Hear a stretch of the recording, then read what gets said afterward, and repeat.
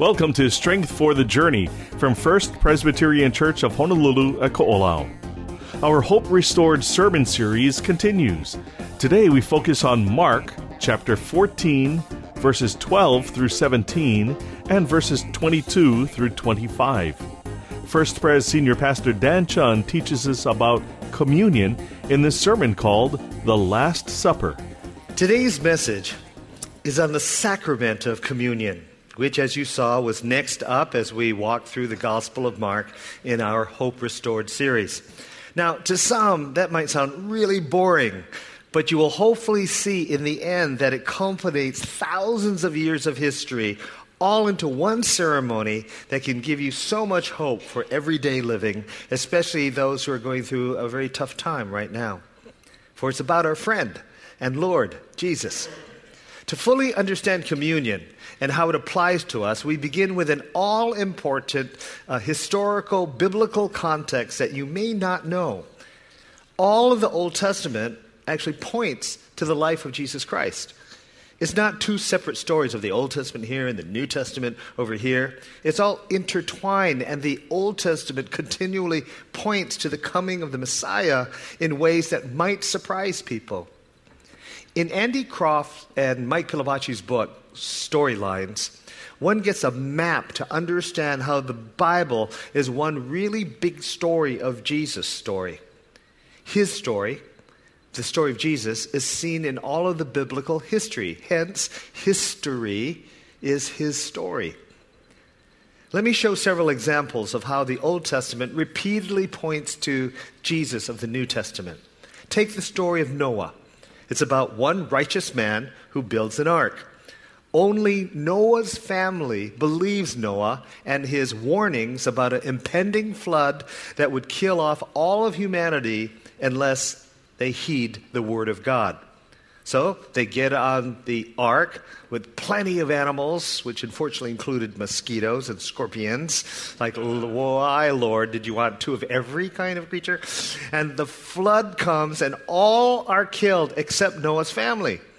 The family is saved, think about this, not because they were righteous, but because they were attached to Noah, who was righteous.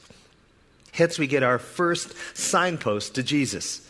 Jesus is the only real righteous man on earth, and whoever chooses to follow him or attach yourself to him will be saved and sheltered in the safety of his salvation as symbolized by the ark that Noah built.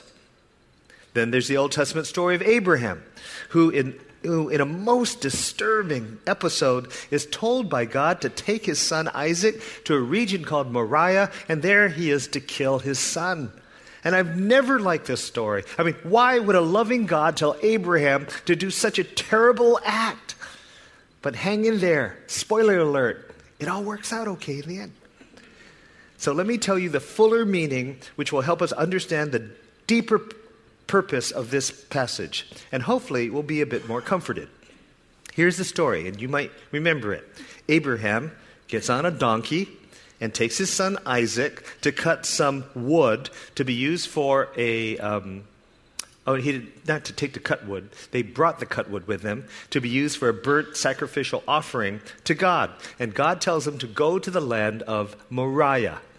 On the third day, they go to Moriah, and Abraham takes the wood for the burnt offering, puts it on his son to carry as they walk, leaving the servants with the donkey. And they're probably walking up to a lower mountain slope. His innocent young son says to his dad, "So the fire and wood are here, but where is the lamb for a burnt offering for the sins of the community?" And Abraham says, "God himself will provide the lamb for a burnt offering, my son." Then they come to a special place in Moriah where God told Abraham to go. Abraham builds an altar, lays the wood on it, and then he binds his son, lays his son on the wood on the altar. Then Abraham gets a knife ready to kill his son. And for years I have thought this is the most hideous, most horrible story in the Bible. I mean, what kind of God would ask Abraham to do this? I mean, I hate this story. But then the story takes a twist. It unfolds, and it points to a deep, unexpected theological meaning. Before Abraham does anything with the knife, God sends an angel to Abraham to immediately stop him. It was never, ever God's intention to have Isaac killed. So God is playing out a scene that points to Jesus? How does that work? Abraham looked up and saw a ram caught in a nearby thicket. He took the ram, a male lamb, a male sheep, and made the ram the burnt offering instead of Isaac.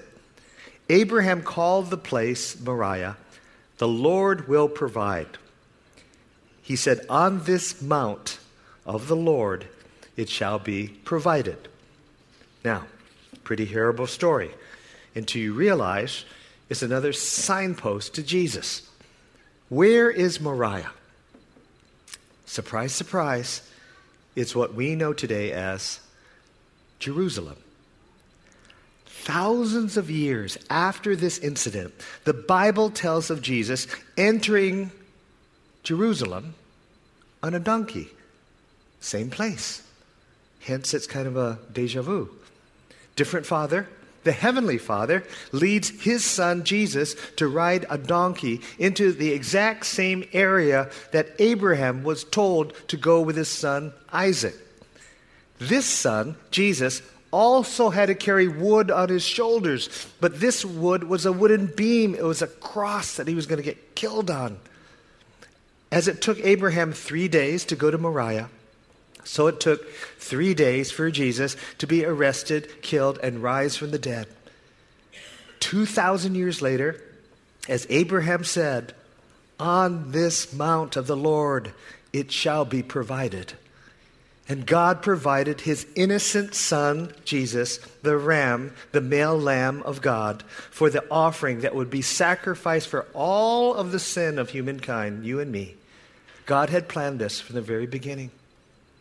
Abraham and Isaac's story was a foretelling of the Messiah to come. And it laid the foundation for that story to be told over and over again in the Old Testament, giving us signposts. Andy Croft and Mike Pilavachi wrote this great line. God knew what was going to happen. He knew what it was going to cost him. He knew what you were going to cost. And then he went ahead anyway. So you take the story of Noah. You take the story of Abraham, and then there's the story of Joseph in the Old Testament. Joseph was, again, a righteous man, falsely accused of a crime, put into prison, right? 2 criminals came to join him in prison, just as thousands of years later, Jesus, also falsely accused, served his sentence on a cross with 2 criminals on either side of him, all 3 of them crucified. In Joseph's story, one of the criminals was saved and the other was condemned. In Jesus' story, one criminal was saved because of his faith, and the other one was not. After Joseph got out of prison, he became the right-hand man of Pharaoh. Joseph ended up, because of this power, saving his family, which eventually became the holy nation of Israel. After spending time in prison, Jesus went to the cross, died, and then ascended to the right hand of the Father in heaven. And Jesus saved the true holy nation, the followers of Jesus. There are more than 300 prophecies in the Old Testament of a Messiah that would be fulfilled in the life of Jesus. Now, we can spend all day looking at other signposts from the Old Testament that all point to Jesus, but I want to focus right now on Moses, who gets us directly to the Last Supper, our topic for today, and to what we know today as communion. In the story of Moses, God hears the cries of the Israelites who are enslaved and are suffering under Pharaoh.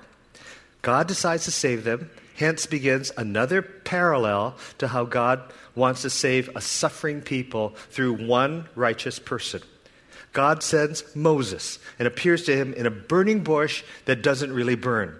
And Moses asks a very practical question, "Who shall I say has sent me?" And God replies, "I am who I am." This is what you're to say to the Israelites. "I am has sent me to you. Call me I am." And Moses is thinking, say I am sent me? Like, that really doesn't help me, Lord. No, he didn't say that. But like, I am that I am sent me, and here I am. So many centuries later, God hears the cry of humanity who are slaves to sin. And through one man, Jesus, God decides again to save a people. When Jesus' main detractors in the Bible, they're called the Pharisees, say to him in a very sarcastic tone, well, who do you say you are? Jesus replies, before Abraham was born, I am. And in hearing this, the Pharisees pick up stones and rocks to kill him because he used a sacred title that they only use for God, I am.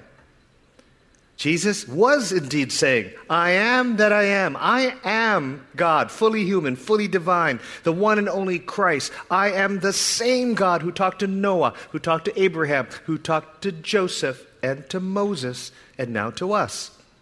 In the story of Moses, God saves the Israelites from Pharaoh, specifically by sending an angel of death to kill off all the firstborn of the Egyptians as the 10th plague to convince the stiff-necked Pharaoh to let my people go. But in order to save the Israelites, God instituted through Moses a ceremonial dinner which we know today as Passover. It's the Passover meal. God told Moses to have each family kill an innocent lamb for Passover, to take the blood of the lamb and paint it on the top and the sides of the doorposts of their home. And God told Moses that when the angel of the Lord passes through the town to strike down the Egyptians, he will pass over the houses with blood on the doorposts, hence the name Passover. And while the Israelites were inside having this special dinner, the children may ask, why is this night so different from other nights? Why is it so special? And God told Moses to tell his children and the adults to give this answer. It is the Passover sacrifice to the Lord who passed over the houses of the Israelites and spared our homes. Exodus 12. Now, flash forward some 1,600 years to the Last Supper in the upper room in the last week of Jesus' life. They are having, what? A Passover meal. And essentially, Jesus will be telling them that God's judgment will pass over any family who believes in him and therefore has the blood of Jesus in them. It's, in a sense, a spiritual transfusion of Jesus' blood into us. You have to have the right blood type to be saved. So hang on to hear how this works. Typically, Passover for the Jews is an 8-day observance, begins on a Monday with a Passover or Seder meal. And typically, a Passover meal, even today in an observing Jewish home, would have 15 elements to it. But I'm just going to talk about 4 main elements, as I don't have time to talk about each of the 15 elements in detail, unless you want to miss Super Bowl. Okay, so number 1 is unleavened bread, matzah. You're familiar with that, right? And why matzah? Why unleavened? Because when Pharaoh let the Israelites go from Egypt, they had to hurry in case Pharaoh had changed his mind. And so they had 0 time to bake their bread. There was no time to wait for the yeast to rise. So they left with just the dough that had no yeast or leaven in them, which is why they're called unleavened bread. And the Jews called it matzah, for which they use for Passover meals, and which today I and the other pastors who do communion also use this unleavened bread. In the New Testament, Jesus would warn his disciples, remember, beware of the leaven, beware of the leaven of the bread, which represent the sin that the law-making Pharisees would promote through their legalism. So the unleavened bread would remind us to live in the Spirit of God and not with rules and rituals and regulations. Okay, then comes bitter herbs, served in a Passover meal to remind Jews of today that the ancient Israelites were slaves in Egypt that made their lives very bitter. And God saved them from that. And during a Passover meal, the herbs are dipped twice. First, parsley is dipped once in salt water to remind them of the green of springtime. And then people dip the bitter herbs in a sweet charoseth, it's called, a sweet paste made of nuts and fruit to remind them that their forefathers and foremothers were able to withstand bitter suffering because it was sweetened by the hope of freedom. Then comes the drinking of 4 cups of wine throughout the hours-long Seder meal. And you'll know from our passage that they share the same cup. It's not like they're all having 4 cups. So they're cups of tremendous symbolism and significance. So let's walk through that. Normally during a Passover meal, these 4 cups of wine are consumed at different times, each symbolizing something very important about the faith. The cup of sanctification stands for how God brought the Jews from the enslavement of the Egyptians.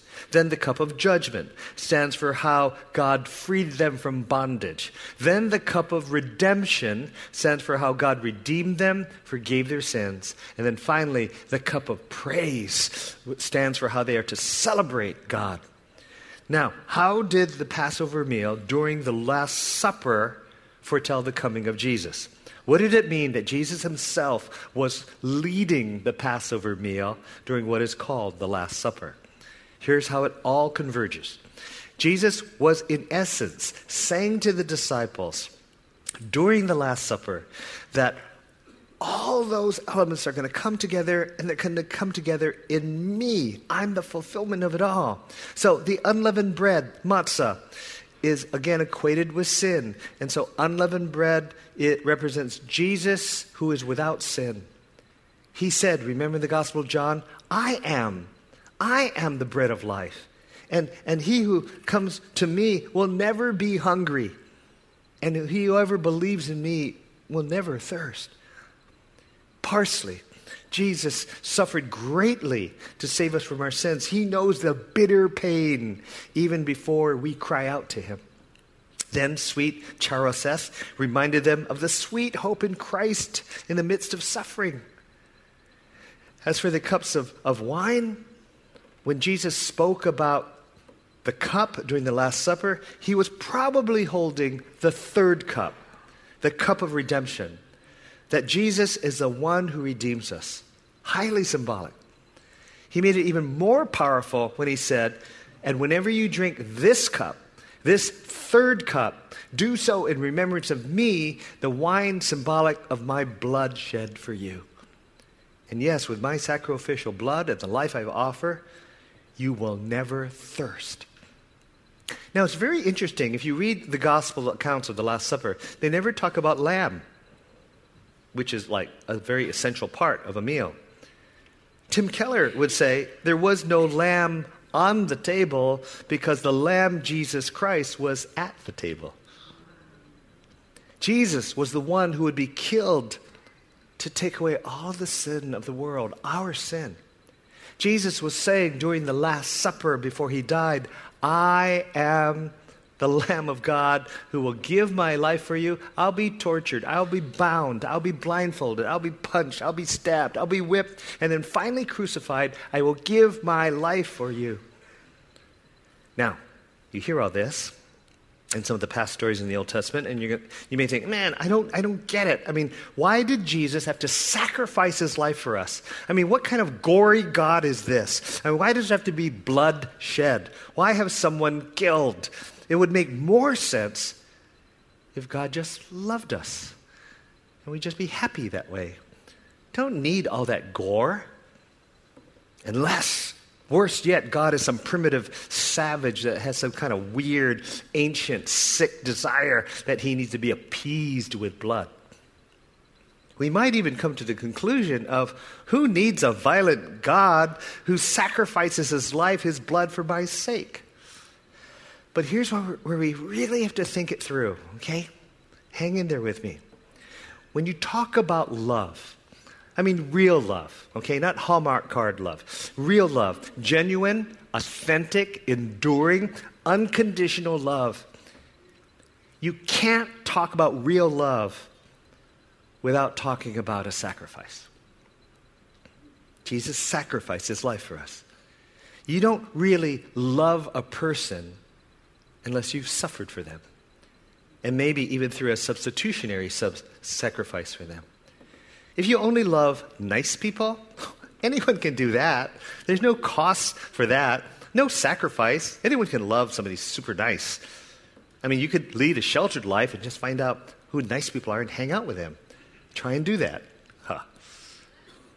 But if you try to love someone who is not lovable, who is prickly, who has needs, who has challenges, issues, then you know you will have to love them sacrificially. If your friend is always super nice, there's no love or sacrifice to love the already lovable. But if there's someone in your family or in your group of friends who is wounded emotionally or has scars from past relationships, and who at times they don't act in a loving way, or they act very sinfully, then you know you will have to sacrifice to love them. And you could be wiped out. You'll feel that you've lost blood. You know, good parents would die for their children. They would shed blood for their children. So the essence of real love is sacrifice. Blood, sweat, and tears. And speaking of blood in ancient Israel, get this. If you made a covenant to another person, you were to cut an animal in half. And then the split animal, and then you would walk in between the two split animals. And in essence, in making a covenant, you're saying, if I break this promise, may what happened to this animal cut in half happen to me. Oh, pretty graphic, huh? So knowing this, if you turn to Genesis 15, Abraham wonders out loud to God, are you going to bless me? Are you really going to hang in there with me? How will I know that's really going to happen? And amazingly, the great holy God, who doesn't owe this puny human being anything, he says, okay, I'll show you how I will always stand with you. So he said to Abraham, kill a couple of animals, set the pieces of animals out, so they're like split in two. Moses does that. And then, get this, a smoking torch comes flying in midair. Now, I know this sounds like Harry Potter, but this is real. It's God in the smoking torch. That's like a pillar of fire, a pillar of smoke that led the Israelites.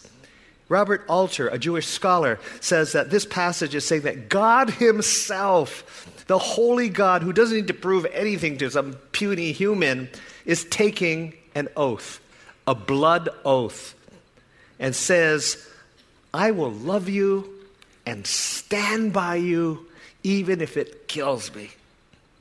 Basically, in the Last Supper, Passover meal, God was saying, I am the bread, which is my body. I am the cup, and the wine is my blood, and I'm willing to die for you to keep my promise that I'm going to bless you. Or as Jesus says at the very end of the Gospel of Matthew, lo, I am with you always.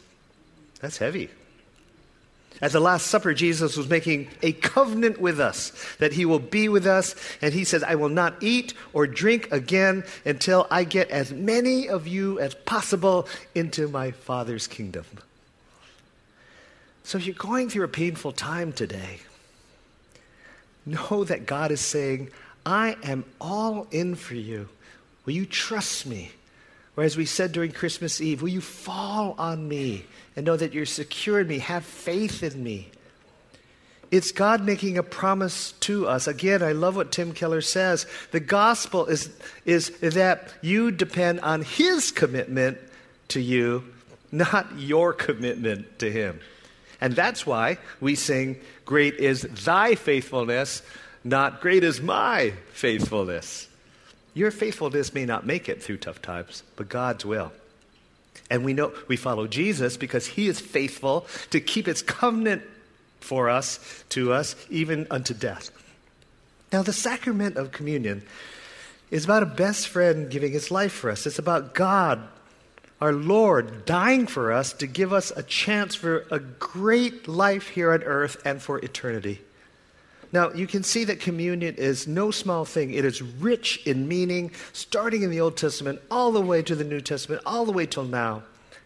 So the final thing I want to say about communion is that we believe that whenever we celebrate the sacrament of communion, somehow Jesus is actually here participating at the table, and that somehow supernaturally that happens, and Jesus is more here in this room than at other times. And hence we need to take this very seriously. So how seriously? The Bible says, you ready for this?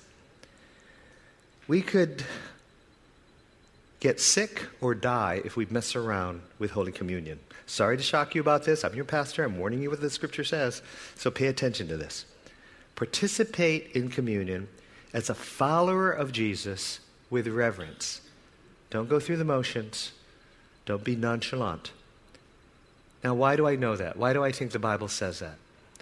Well, if we go to 1 Corinthians, and we hear what the Apostle Paul was writing to the first century Corinthian church.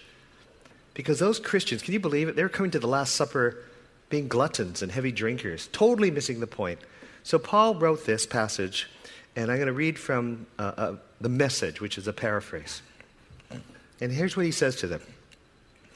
And then I find that you bring your divisions to worship. You come together, and instead of eating the Lord's Supper, you bring in a lot of food from the outside and make pigs of yourselves. Some are left out and go home hungry. Others have to be carried out, too drunk to walk. I can't believe it. Don't you have your own homes to eat and drink in? Why would you stoop to desecrating God's church? Why would you actually shame God's poor? I would never have believed you would stoop to this, and I'm not going to stand by and say nothing. So let me go over with you again exactly what goes on in the Lord's Supper and why it's so centrally important. I received my instructions from the Master himself and passed them on to you. The Master, Jesus, on the night of his betrayal, took bread, having given thanks, which is a phrase Eucharistio, where we get Eucharist. He broke it and said, "This is my body, broken for you. Do this to remember me." And after supper, he did the same thing with the cup. He said, this cup is my blood, my covenant with you. And every time you drink this cup, remember me. What you must solemnly realize is that every time you eat this bread and every time you drink this cup, you reenact in your words and action the death of the Master. You'll be drawn back to this meal again and again until the Master returns. You must never let familiarity breed contempt. Anyone who eats the bread or drinks the cup of the Master irreverently is like part of the crowd that jeered and spit on him at his death. Is that the kind of remembrance you want to be part of? So examine your motives. Test your heart. Come to this meal in holy awe. If you give no thought, or worse, don't care about the broken body of the Master when you eat and drink, you're running the risk of serious consequences. And that's why so many of you, even now, are listless and sick, and others have gone to an early grave. Or in more different translations, in the original language it says, and some have died. If we get this straight now, we won't have to be straightened out later on. So better to be confronted by the Master now than to face a fiery confrontation later. So my friends, when you come together to the Lord's table, be reverent and courteous with one another. If you're so hungry that you can't wait to be served, go home and get a sandwich. Again, paraphrase. But by no means risk turning this meal into an eating and drinking binge or a family squabble. It's a spiritual meal, a love feast. Again, this is the word of the Lord. So friends, you now know the fuller meaning of communion. You know too much now. The Last Supper, as it has called, now becomes what is called the Lord's Supper, because it's all about Jesus. And communion is a highly meaningful sacrament of our faith. And to be part of it, like the elders and deacons who serve us the elements, is an honor that we regularly reenact the Lord's Supper.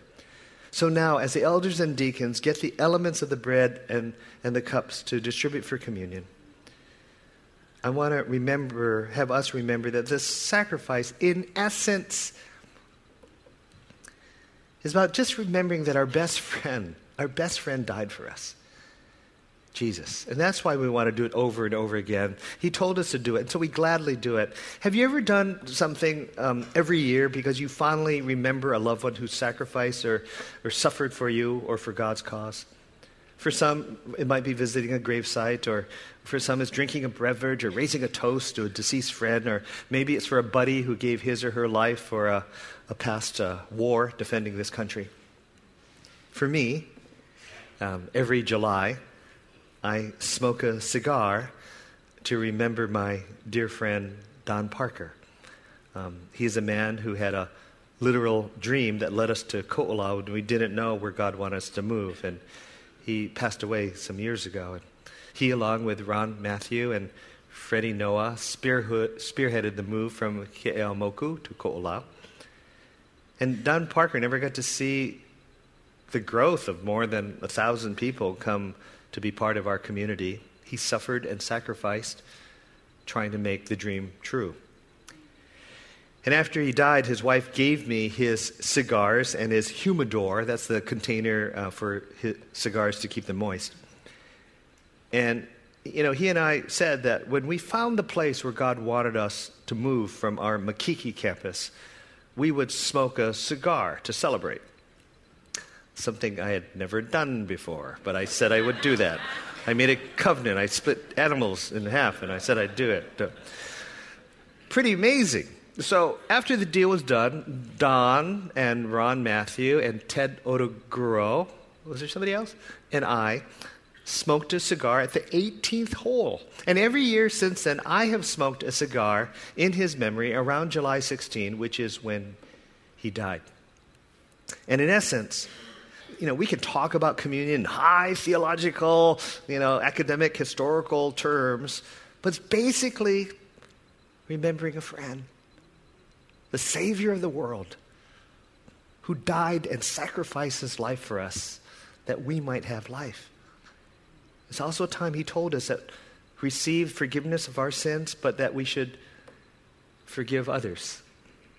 Forgive us our debts as we forgive the debtors of others. So here it is, a time of holy awe, communion. On the night that our Lord was betrayed, bitter herbs. He took a piece of unleavened bread similar to this, and after having blessed it, he then broke it. And he looked at all of his buddies, followers, and said, every time you eat of this bread, do so in remembrance of me. Remember what I have done. And then in the same manner, he picked up a cup and said, every time you drink of this cup, and we believe it's with the third cup, the cup of atonement, the cup of redemption. He says, when you drink this cup, do so in remembrance of me. Because my blood, symbolized by the wine, was shed for your sake. And so, Lord, we come to you today so grateful for what you have done. We are here to give thanks and to say boldly, we have remembered you. Gracious God, thank you so much. You have always been there for us. It is true, lo, I'm with you always. You have stood by your covenant to us. And may we always respond in faith. You love us so much that even, Jesus, when you were here on earth, you gave us a prayer that we would say regularly. You said if we said it often, it would balance us, it would keep things in perspective. We today call it the Lord's Prayer, which we now want to stand and say to you, saying together, Our Father, who art in heaven, hallowed be thy name. Thy kingdom come, thy will be done, on earth as it is in heaven. Give us this day our daily bread, and forgive us our debts as we forgive our debtors. And lead us not into temptation, but deliver us from evil. For thine is the kingdom and the power and the glory forever. Amen.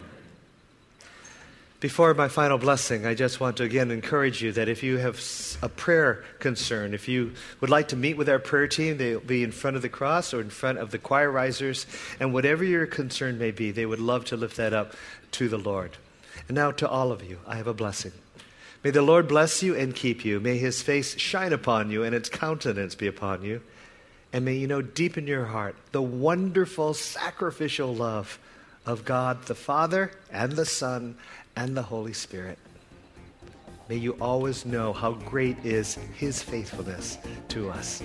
In Christ's name, amen. Communion Sunday is a day to remember the sacrifice Jesus paid on the cross for us all. He died so that we might have life. If you'd like to hear this sermon again, you can listen to and download this and other sermons from the First Pres website, fpchawaii.org. Subscribe to the podcast on iTunes. Join us at one of our worship services on campus at 45550 Kionaole Road, Kaneohe, Hawaii 96744. We meet Sunday mornings at 8, 9:30, and 11:11. Follow First Pres on Twitter and Facebook. Download the brand new First Pres app. Watch First Pres sermon videos on our website and on Facebook. If you need more, you can call us at 808-532-1111. For Pastor Dan Chun and the entire staff at First Pres, I'm Michael Shishido. Until next time, God bless you, and thank you for listening. Strength for the Journey is copyright 2019 and produced by the Media Ministry of First Presbyterian Church of Honolulu at Ko'olau.